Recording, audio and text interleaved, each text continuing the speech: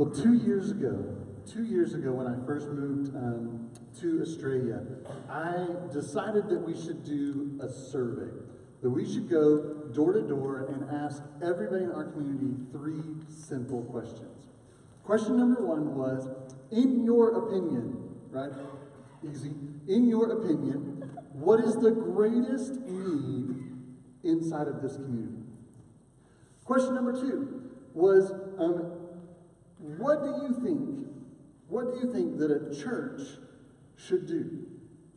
And then question number 3 was, if you had any advice to give to somebody who was going to pastor a new church that was coming here into this area, what would you tell them? Right? And then at the end of all those questions, we would ask if we could pray with them. And through some of our partnerships together over the course of that first year of being here, we knocked on about 4,000 of the 4,500 homes that were up here. We talked with somebody from about 1,000 of those homes and completed over 500 surveys. That's pretty incredible, right? It gives you a pretty good idea of a lot of things that are going on up here, and we learned a lot about our community in that moment. One of them that I learned, and some of the most interesting responses were, don't come start a church here. That was one of my favorites. For the advice that followed that one, find a different city to start a church in. That was the advice that was given. I was like, hey, these are good advice tips that are given here. And you would think that in asking that question about the greatest need in the community, that you would find various answers, right? That there would be a lot of different things that people would say is the greatest need inside of this community. What we found was that the same theme showed up over and over and over again. And that theme was something along the lines of, I don't know my neighbors. I moved here for community. They sold me on a small town feel. That's what I wanted to have and wanted to do, but I don't know anybody. They were looking for some sort of connectedness, some sort of relationship with their neighbors and those that are around us. Now, that information shaped a lot of things that we've done, right? For instance, one of the things that we've done is our small group ministry, right? We encourage you to be engaged and involved in a small group. And you might say, well, what's a small group? I don't even know. Well, we don't call them small groups around here. We call them community groups. Why do we call them community groups? Because the greatest need that we felt like people said over and over and over again was, we're looking for community. And we said, let's try to speak into that with these groups that we're going to create. They're not just Bible study groups, that we desire for them to be something much more than that creates community. Last series, as we were talking, Caleb brought out an idea that I think rang true with everything about what we've seen inside of this community. Now, we don't think of our community as impoverished, right? Our community seems to be very well off in lots of different areas, but Caleb suggested, and I think he's exactly right, that we live in an area with a huge amount of relational poverty. Relational poverty. And I was like, what an incredible way to describe what it is that goes on inside of our community. And that is that we have all kinds of people that don't even know that they're relationally impoverished, other than that they desire something more than what they're at, but then they don't know how to get out of the poverty situation that they find themselves in. And as we came to this series was born out of a desire to speak into and to address that relational poverty that exists. Maybe it even exists in your life to some extent, and you go, I don't know if I have as many good relationships. In fact, a recent survey It was taken in 2015. It's been I'm not even going to say the word. It's been done for a long time, multiple times over the course of multiple different years. So it was first done in the 70s, it was later done in the 80s, again in the 90s, and then just recently it was done in 2015. In the 80s, it found that one out of every 10 people did not have a relational confidant. Somebody that they could go talk to and share all of the things that were going on in their lives.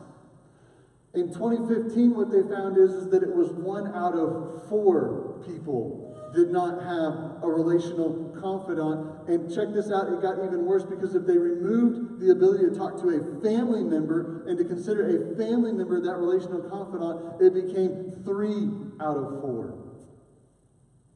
There's been a steady increase in this. And this idea of relational poverty rubs right up against what it is that I think that we exist for. If you've been around for a while, you know that we say that we believe that we exist as a church to lead people to be the church. That's what we believe, and we say that the church does 3 things: that it gathers, it grows, and it goes. And we have word pictures that kind of get associated with some of these different ideas. When we talk about the idea of gathering, we like to think about a little droplet of water. So if you've ever seen our blue shirts that run around, in fact, Blaine's wearing his right now, and it has a couple of droplets on water there for the word gather. And the reason is this, is that a droplet of water, in order to continue to exist, must attract other water to it. Because if it fails to attract any other water to it, it'll evaporate and no longer exist as a drop of water. And so what begins to happen is that as one drop of water begins to attract and gather other droplets of water, and they begin to gather more droplets of water, before long you get a small stream. And as that water continues to gather more and more droplets, the water begins to have more and more force, until at some point you look up and you have a force that is so great that it changes the entire landscape of what's around it. And when we talk about this idea of gathering, this is the concept that we have in mind. And so when we see a place and we see our neighbors and we look at them and we go that they are relationally impoverished, it flies against one of the things that we believe the church exists for. Now, as we began our plan, now those of you who were here last week understand that I'm not a plan and process person, all right? I steal plans and processes from other people, and I make adjustments to them as I go. That's what a fly-by-the-seat-of-your-pants guy does. Austin, you missed it. I told everybody last week that I'm not a process guy. Austin knows this. He's tried to help me load the truck a couple of times. But as we were beginning, I sat with some guys who had been church planters for a long time. They said, here's the problem with the American church planting model. He said, most of the time, the American church planter goes in and they build a church. He says, and then from building a church, they begin to try to make disciples. And then from making disciples, they begin to try to reach their city. He said the problem with that is that that's anti-biblical. He said that's not what Jesus did, and it's not the model that the Acts church did. He said here's what they did. He said they served the city first. And from that, they found people who were desiring to become disciples, and so they began to make disciples. And then from there, a church sprung up. And so that's been, and if you look back at some of our history of stuff, you go, oh, I see how that's worked out. And some of the things that you've done is that we started with serving our city. We continue, that is one of our big things that we want to be about, is about serving Australia. And from there, we have found other people that say, you know what, I feel like I have that same sort of calling on my life to do that. And we say, great, come do that with us. And along the way, they invite their friends and their neighbors, some of who don't know Jesus, and they come to know Jesus for the very first time because they're around these people who have developed community. And they say, you know what, that community is missing inside of my life. And so they become a disciple. And from that, God has begun to build his church. Now, the second thing that was interesting is I sat with these guys who had planted churches ahead of me. Some of them were well down the road. In fact, one of them now has one of the fastest growing churches in North America. And he said, here's one thing that I want you to understand, all of you young church planters that are sitting in the room. He said, I want you to understand that it doesn't matter how long your church is around for. He said there's one thing that is true, and that is that every church in all of history has come to an end at some point. Some have had a very short tenure, some have had a very long tenure. He said the question is not how long will your church exist for. He said the question is this. He said, will anyone miss your church once it's gone? Will anyone miss your church once it's gone? Do you know what question haunts me in the middle of the night? Will anybody miss this church once it's gone? Somebody in the room right now, you're going, yeah, I'll miss it. But will anybody out there miss us? And the things that we continue to do and places we continue to lean in is because of that question about, will anybody miss us? And here's what I believe. Before we even start the series that we're about to embark on, is I believe that this series that we're about to do has the ability to not only transform our own lives, but to transform the kind of impact that we make in our city. And I don't want us to miss that. So with all of that in mind, let's get started with our series called How to Neighbor. Inside it's comfortable. Inside a house, inside a family, inside a routine. But what if we widen our view beyond the fence across the street? Outside we find people struggling with loneliness, poverty, families that don't look like ours, or without a safe family at all. Jesus didn't call us to live by our neighbors. He called us to love our neighbors. Welcome. So glad that you're here, right? That's like the start of a series, right? Well, it is going to be week 1 of our series. This will be a 6-week series. And some of you guys know this about me, some of you may not, but I love sports, right? In fact, there are only a couple of things that I listen to on the radio. I'll listen to podcasts, like leadership podcasts, you know, right? I'll listen to sermons. You're like, oh my goodness, this guy is incredibly boring, right? But I also listen to sports radio. I enjoy it. Granted, they talk a little bit too much about just the Arizona teams around here. I don't know what that is. It's like we're in Arizona or something. But I love sports. And over the past few years, there has been a word that has shown up more and more consistently that confuses me. Maybe it confuses you too, but as they talk on sports radio, they're always talking about the word GOAT. You guys heard this word? GOAT. Now, supposedly, GOAT now stands for the greatest of all time, right? But when I was growing up, that is not what GOAT stood for whenever you were talking about somebody in sports, right? But apparently somebody along the way said, here, actually, I know who it was. It was Muhammad Ali. In 1992, he first coined the phrase that he was the greatest of all time, and his wife went and took it and made GOAT Inc., and he was the one who got the credit for all of that later on. So, I mean, great marketer right there, I'm telling you. But inevitably, you can listen for about, 30 minutes on any talk radio station about sports, and the topic will come up about who is the GOAT, right? Who is the GOAT? Is LeBron James the GOAT of basketball, right? Now, yes, thank you, Toba. I appreciate that. We all know it's Michael Jordan, but they try to have this conversation about, and those of you that might be from other generations might have some other guys that you might think are the great, like Wilt Chamberlain or something like that, Dr. J. I don't know. Any of these guys that have been around for a while, but, or maybe even Oscar Robertson. I'm telling you, that guy, good stuff. But the greatest of all time. In fact, right now it's football season, and so constantly what we hear is Tom Brady the greatest of all time? Are we living inside of an era that we'll never see ever again? Right? I'm like, no, it was Joe Montana. Come on, he was obviously the greatest of all time. And I know that my man Brennick back there is wearing his Chiefs shirt today, and so he's definitely a Montana fan from his Kansas City era, certainly not from his 49ers day. But the greatest of all time. You know, the reason that it shows up as a conversation is because people always have an opinion about the greatest of all time.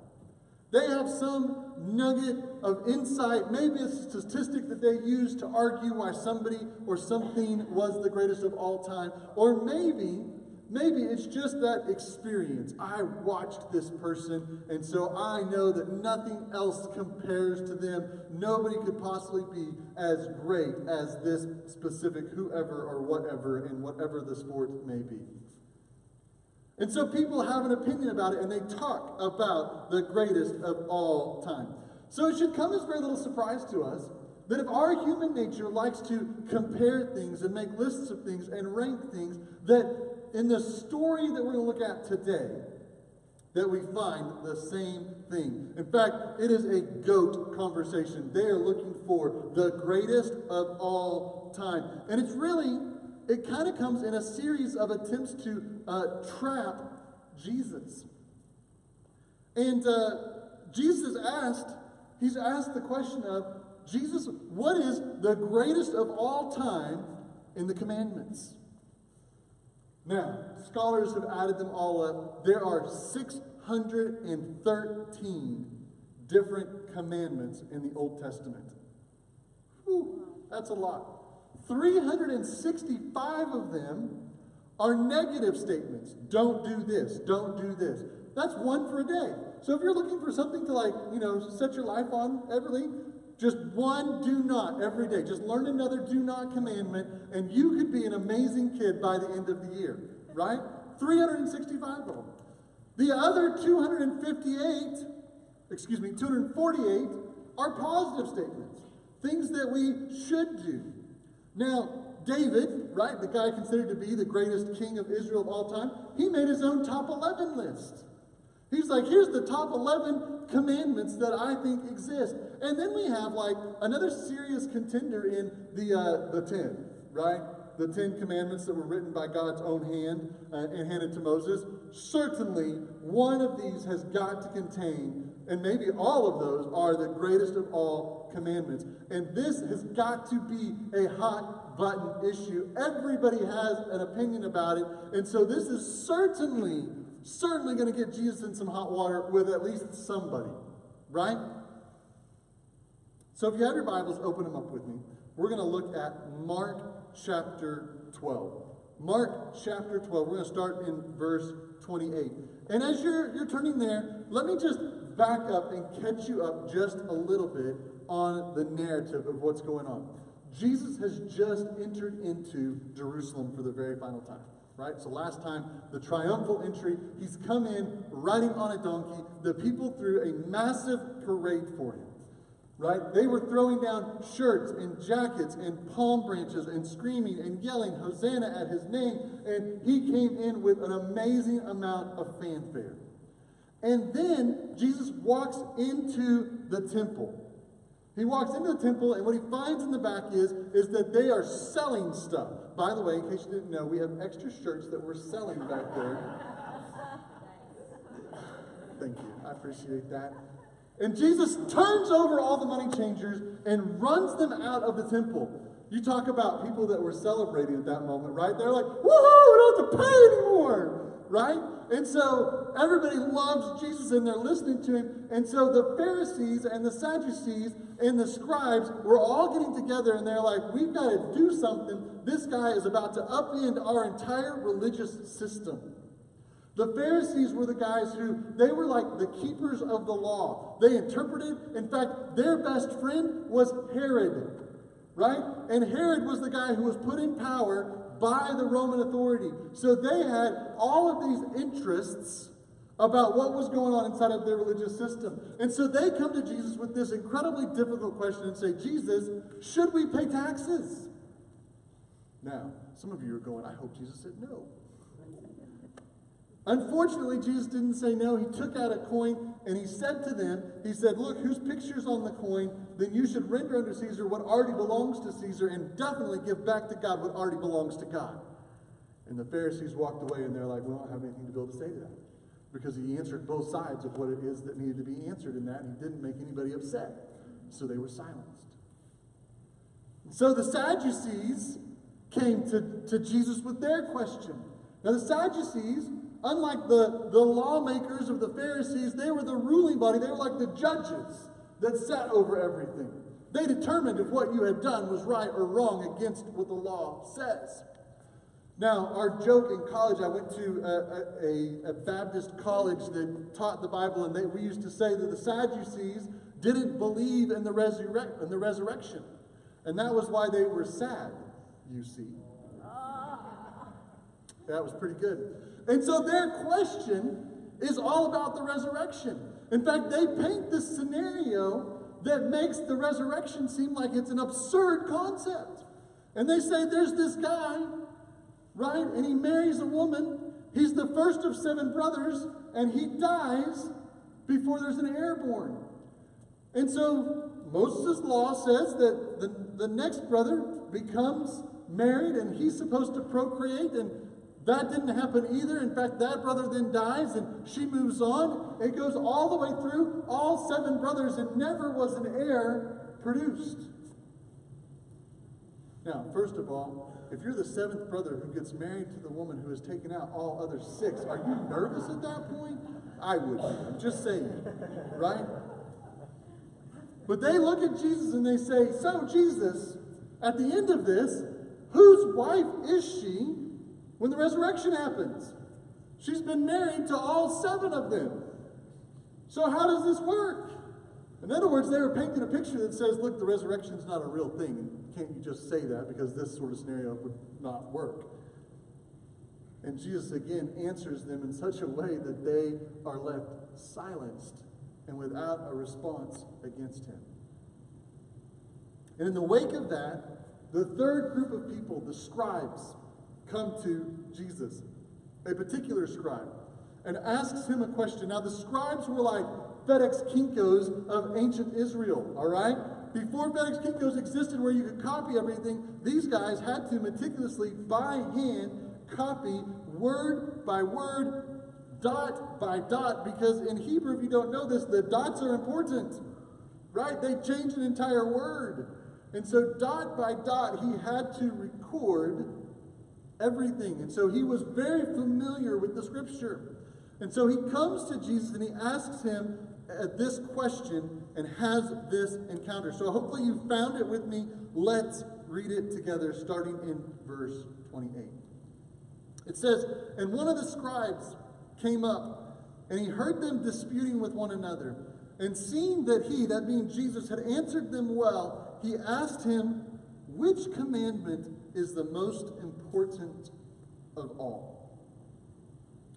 Jesus answered him, the most important is this: Hear, O Israel, the Lord our God, the Lord is one. And you shall love the Lord with your God with all your heart, and with all your soul, and with all your mind, and with all your strength. And the second is this: you shall love your neighbor as yourself. He said, there's no other commandment greater than these. And the scribe turned to him and said, you are right, teacher. He said, you have truly said that he, that is God, is one, and there is no other besides him. And to love him with all the heart, and with all the understanding, and with all the strength, and to love one neighbor as themselves is much more than even the whole burnt offerings and sacrifices. And when Jesus saw that the scribe had answered wisely, he said to him, "You are not far from the kingdom of God." And after that, no one dared to ask him any more questions. Let's pray. God, I thank you for our text today. Thank you for the heart of this people that are here. And I pray more than anything that this might guide our interactions today. But not just today, God, but this week, this month, and God, from this point forward. God, I pray that we would be like this scribe who studies your word, and that we would be found in your kingdom and not just near your kingdom. It's in your precious and holy name we pray. Amen. All right, so this story of Jesus being asked about the goat of commandments is actually found in 3 of the 4 Gospels: Matthew, Mark, and Luke. Now, it's interesting that there are some differences between the 3 passages, and we're going to cover some of those over the course of the next several weeks. Now, Matthew and Luke both say that this is a Pharisee, a lawyer, who comes to ask the question, right? But Mark, on the other hand, says that it is a scribe. Now, all of the passages give the same gist of what's going to happen here. And they say that here's the greatest commandment: love the Lord your God with everything that you have, and love your neighbor as yourself. And Mark, though, gives us some unique details inside of his account. Some things that don't show up in any of the others, and I think that there's some really, really important details. Here's the first major difference between the passages, and it is this: that Jesus' answer starts with, "Hear, O Israel, the Lord our God is one." Now, it's quite possible that the other 2 authors just decided to omit Jesus saying this part. You say, what? They edited something that Jesus said? Listen, they didn't write down every single word that Jesus said and record everything that was there. If they had, as John says, it would have filled up multiple volumes, and we wouldn't have been able to contain it all. So they had to make choices about what they kept or didn't keep whenever they were providing something to us. Now, it's very possible that the other 2 authors determined that this was something that they could omit. Why? Because this was the start of something that every Jew would know. It was a quote from Deuteronomy chapter 6, verses 4 and 5. Right? It's the Shema. Now, Shema in Hebrew means to listen. It literally comes from the very first word, hear. Now, Shema is not that word of just hear what's coming, but it's this idea of active listening. In other words, you're supposed to act upon what it is that you hear. And twice a day, every devout Jew would have said this prayer. They would have quoted the entirety of what it was that Jesus was saying right here. And so for those other 2 authors to have omitted the front part would not have been a huge deal, because they were both primarily writing to a Jewish audience who would have said, oh yeah, it starts with this. And then here's the commandment of love the Lord your God with everything that you have. In fact, most kids, by the time that they were 8 or 9 years old, could recite this because it was used like a bedtime prayer for them. And much in the same way, if you come to my house at nighttime when we're putting our girls down, Addison, she prays and uses her own words to say a prayer. And then for our almost 2-year-old, we all put our hands together and we say, "Now I lay me down to sleep. I pray the Lord my soul to keep." You guys could probably all finish that off. Not all of you, but most of you, because you've said it. It's not in the Bible, right? We're not teaching it to her because that's how it is that you have to pray. But we're teaching her about praying by using that. And at 2, almost 2, she's figured out the cadence of it now, and she begins to mumble along with us.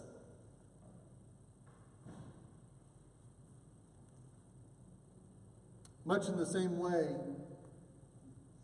any devout Jew would have known this passage. It was incredibly familiar to them.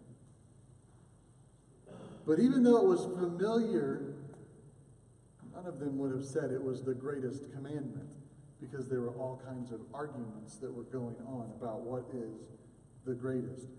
But Mark starts with Jesus starting at the beginning about, "Hear, O Israel, the Lord our God, the Lord is one." Now, it might seem that I have picked this really nice passage to dive into for us to start with talking about neighboring, right? Because he says there that one of the 2 greatest commandments is to love your neighbor as yourself. But I don't want us to miss where Jesus starts at. Because Jesus starts with God. He starts with the Lord our God. In fact, in case we miss it, right after that, the scribe comes back and says, "You're right, the Lord our God is one." And I was like, that's incredible. It begins with God. It begins with a God that is not divided.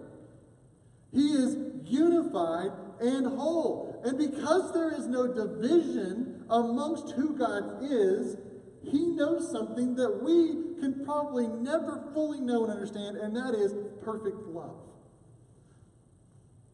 Now, I've said this before, but I think it's important that we note again that God is a relational God. He is a relational being. He doesn't exist in some sort of a vacuum, but God in all of his perfection and he lives in a relationship. In fact, John records it this way. He says, Jesus talks and he says, "I and the Father are one," in John chapter 10, verse 30. And again later, as Jesus is preparing for his death, this same week, he goes to the Garden of Gethsemane and has a prayer. And John records him saying this. He says, "I pray to the Father and say, I pray that they," meaning his disciples, "would be one, just as he and the Father are one." You see, it's from that perfect relationship that God created and invited us to be in relationship with him. We were created for relationship. Not just a relationship with God the Father, but also a relationship with one another. And so when Jesus drops the goat right here, it really shouldn't surprise anybody. And actually, nobody even argued with what Jesus said. In fact, it says nobody dared ask any more questions after this moment. Now, if you're taking notes, I want you to write this down. Intimacy requires proximity. Intimacy requires proximity. You see, Jesus begins, and I believe that Mark records this beginning to remind us that our love for God begins with God. Our love for God begins with God, the one whom Jesus was already intimately connected with. And his desire was that we could have that same type of relationship that he already had. God is one. He is not divided. And it's from that perfection and that perfect union and that perfect relationship that God then invites us into that kind of community. And he says, look, if you understand that God is perfect in his love, if we understand this concept, then we can expose a gigantic flaw that exists in a lot of our thinking. And the flaw is this: God doesn't need me. We think that he does. A lot of times we walk around in our lives with the belief that God needs me. But we understand that God's invitation to us came out of what was already a perfection of unity and relationship. We begin to understand that God doesn't need us. God doesn't need us. In fact, God needs us about as much as God needs a dog.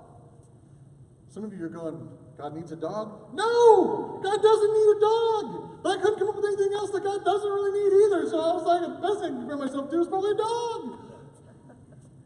Because God doesn't need us. But don't miss this. While God doesn't need us, he does desire us. He does desire us. God desires me. You see, I was created, you were created, so that God could have a relationship with you, with us. He doesn't need me, but he desires me. Now, some of you say, well, what's the difference? What's the difference between those two things? What's the difference between need and desire? Well, a lot of you in the room are married. And so am I. And there are moments when my wife needs me, right? She needs me to carry a heavy box that she can't carry. She needs me to come save the family from this little tiny bug that exists, right? Sometimes she tells me what she needs me to do. I don't know about you, but I don't like being told what I need to do. In fact, when she tells me that she needs me to do the dishes, sometimes I debate about if I really need to do the dishes. I usually decide it's in the best interest of my health to do the dishes. But then there are moments when my wife desires me. Oh, yeah, you hear the difference. We've got kids in here, so we'll keep this PG-13, right? But I'm just saying that there are moments when my wife desires me, and I want to drop everything to be in that moment with her when she desires me. Intimacy requires proximity. But don't let this get you confused that this just means that we have to be near somebody. I'm sure you've all sat in the same room with somebody else when they've got a cell phone in their hands, right? You ever tried talking to somebody with a cell phone in their hands before? You just as well record yourself and leave it there for them to play it back later, because they're going to ask you, what, 8,000 times, because they're not really near you or proximal to you. They're about as far away from you as they can possibly be. At least that's what my wife reminds me of anytime that I'm on my phone when we're talking. So, but I've also had the good fortune of having a long-distance relationship. Anybody here ever had a long-distance relationship before? Yeah? Very good. Most of the time, not all the time, but most of the time they don't last very long. I made it a good 3 months. I was dating a girl. She lived 2 hours away at a whole nother college, right? And all the time she wanted to talk on the phone. Now, my wife will tell you that if that's what any relationship for me is going to be based off of, it's probably not going to last very long. She says she does good if she can get 6 or 7 minutes out of me on the phone, because I just don't like to talk for very long on the phone. And so it requires that we be close to build those kind of intimate relationships and connections. And God says, look, the greatest of all commandments is, because God loved us so much, that we love him back with everything that we have. He says, I desire you. I desire to be with you. And he wants from us a response back that says, I desire you too. And and I desire to be in a relationship with you.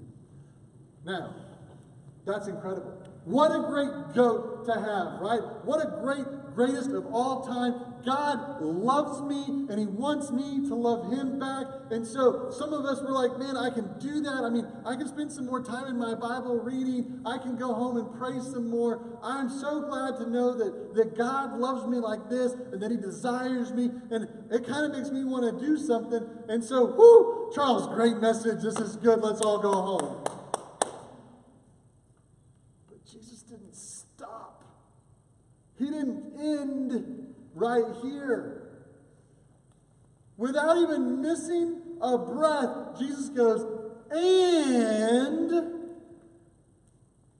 right? It's like the Coke Zero commercial where the guy's sitting there talking to his boss, and the boss is like, we can do this for you. And the guy goes, and he says, and we can do this for you. And he says, and we can do this for you. Jesus added on the end and said, here it is. Not only do you love the Lord your God with everything that you have, but he says, and you love your neighbor as yourself. He said, these are the two greatest commandments. They are a 1A and a 1B. In fact, theologians now are arguing, did Jesus just combine them to make one great commandment? That the great commandment was now to love God and to love people. And it was connected by the word and. There wasn't a choose one, do one or the other, right? It wasn't a, hey, here's what you need to do. Focus on your piety so that you can be amazing with your relationship with God. That's what's important. It wasn't a, oh, no, just go do good things to people over here. That's what's important. No, Jesus said it's not one or the other. It's both. It's both. And so if you're taking notes, here's the second thing I want you to see. Ministry flows out of intimacy. Ministry flows out of intimacy. You see, we cannot love our neighbor until we first love God. Now, you could probably do good things for your neighbor. You could go and take their trash and haul it away. You could mow their lawn. Oh, we don't have anything to mow. Sorry, can't mow their lawn. You could pull some weeds. You could do good things for your neighbor. But the question becomes, in doing those good things, am I loving my neighbor? Now let me slow down for just a second. Because this first part may not seem like an important point as we begin a series on neighboring, but I don't want us to misunderstand that while we could do whatever 5-step process to be a good neighbor, State Farm is there. Sorry, just want to make sure you guys were awake. So while we could do whatever 5-step process there might be to being a good neighbor, right? Unless we understand that it begins with God and our relationship with God, that we cannot love our neighbor. It's an impossibility. Not only that, but if we begin to try to do some sort of a social agenda over here of doing things for our neighbors, because that's what we think is the right thing to do, then we have reduced it to a law that we're supposed to follow.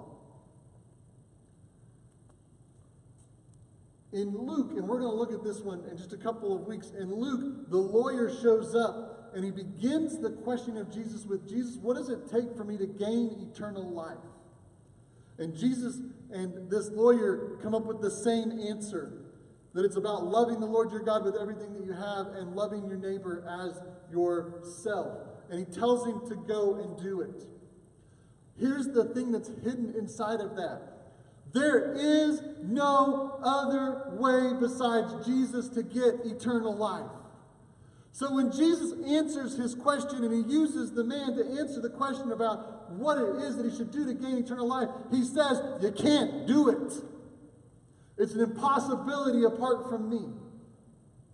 And so as we tackle all of this, I want us to understand that we can't do this apart from God. Because if we boil it all down into all of these sorts of things, then we miss out on God.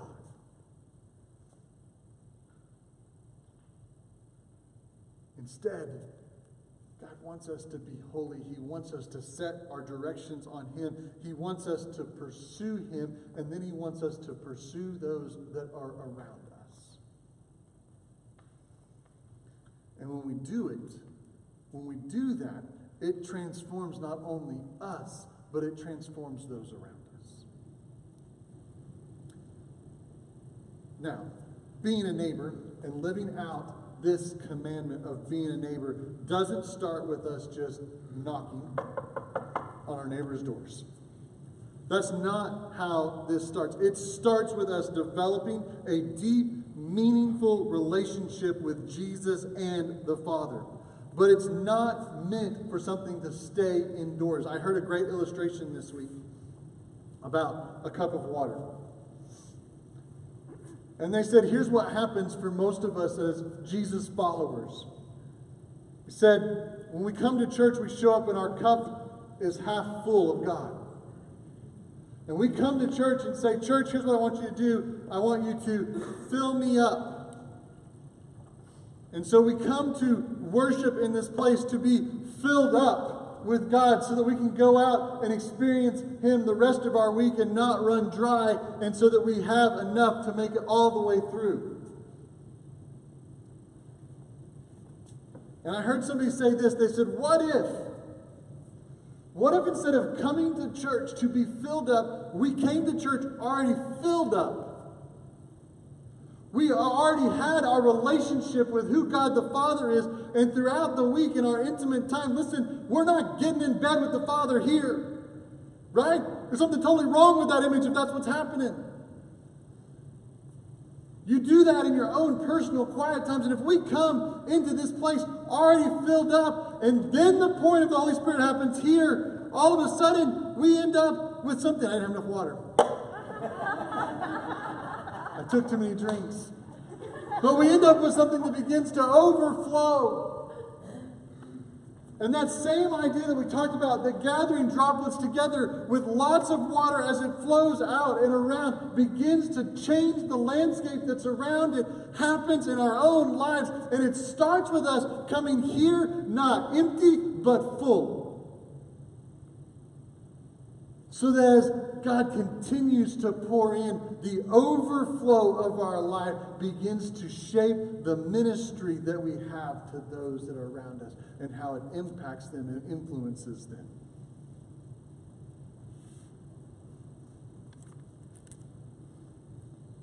Here's the final thought. Not only does intimacy require proximity, not only does ministry flow out of intimacy, but I want you to understand that you can't fake it till you make it. You can't fake it till you make it on this. The scribe agreed with Jesus. Did you catch that? He said, what you're saying is right and true. He agreed with everything. In fact, the scribe went on a little bit further down the road than what Jesus had said. And he said, what you've said is so true. And if it really is true, the implications of what you're saying, he said, it totally disrupts everything about what my religious life has looked like. He said, it replaces the burnt offerings and the sacrifices. Everything that the temple was built upon no longer was needed if we had the ability to love God and to love our neighbor. He said all of that gets to go by the wayside. And Jesus looks at him and he says, you're right, and you're close to the kingdom. Now here's what Mark doesn't tell us. He doesn't tell us what happens to the scribe. We have no idea if this scribe walked away and ever figured out what the truth of getting into the kingdom of God really was. Now, I think a whole bunch of us are rooting for him This guy's got it mostly figured out. Surely he can get there. We're hoping that he gets there. I'm hoping one day to get to high five this guy when I'm walking the streets of heaven and go, dude, you rocked it when you had that conversation with Jesus about what was going on and what the goat of all time was. But he may not have. Because here's the deal. You can't fake this. You can't fake a relationship with God. Showing up to church does not replace a relationship with Almighty God. Being a good neighbor, loving our neighbor, doesn't replace anything else. And if you just continue to do those things, it doesn't get you in. You'll miss it. Jesus says it's all about a relationship with me. And that relationship with me should cause things to overflow out of your life that causes you to pursue those who are around you in the same way that I already pursued you. And it changes everything. This is not something you can fake and still make it. You know, as I was doing some reading and praying this week, I ran across a quote from a guy named Rick Rosal. He wrote a book called The Neighboring Church. And he said that God challenged him with a question. And instead of the question about who is my neighbor, he said, am I a good neighbor? Am I a good neighbor? And then Rick really dug it in. Because he said, I want to take it one step further and ask this question. He said, would my neighbor miss me if I was gone? I was like, yeah. It's the same question I ask about our church all the time. And you know what makes a difference in how I know that our church would be missed is if each one of us as neighbors would be missed. Let's pray.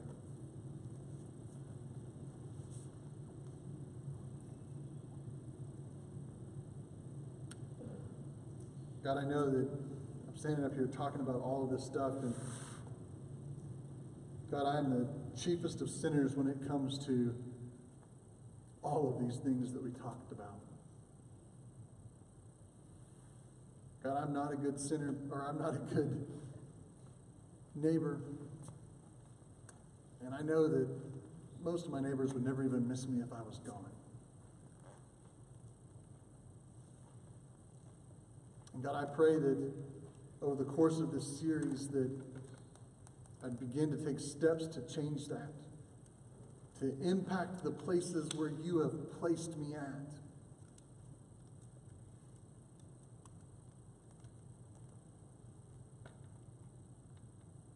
God, I pray for my friends that are sitting in the room right now.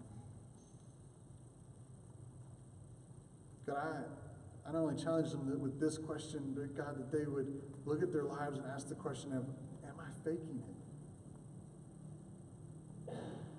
You know, if that's you, if you're sitting here right now and you say, you know what? If I was honest, maybe I've just been playing the church game. I've just been coming, just been hearing, just been checking it off, thinking that makes everything okay. Listen, I don't want you to be like the scribe who just came near to the kingdom. I want to tell you how to get the keys to get in. So if you're sitting here today and you say, you know what? I don't know. Come find me at the back. Share with me just what's on your heart. I'll share with you how to meet my best friend, Jesus. Father, I thank you just for the blessing of today and the opportunity to share. Just give you all of the glory and the honor in your name.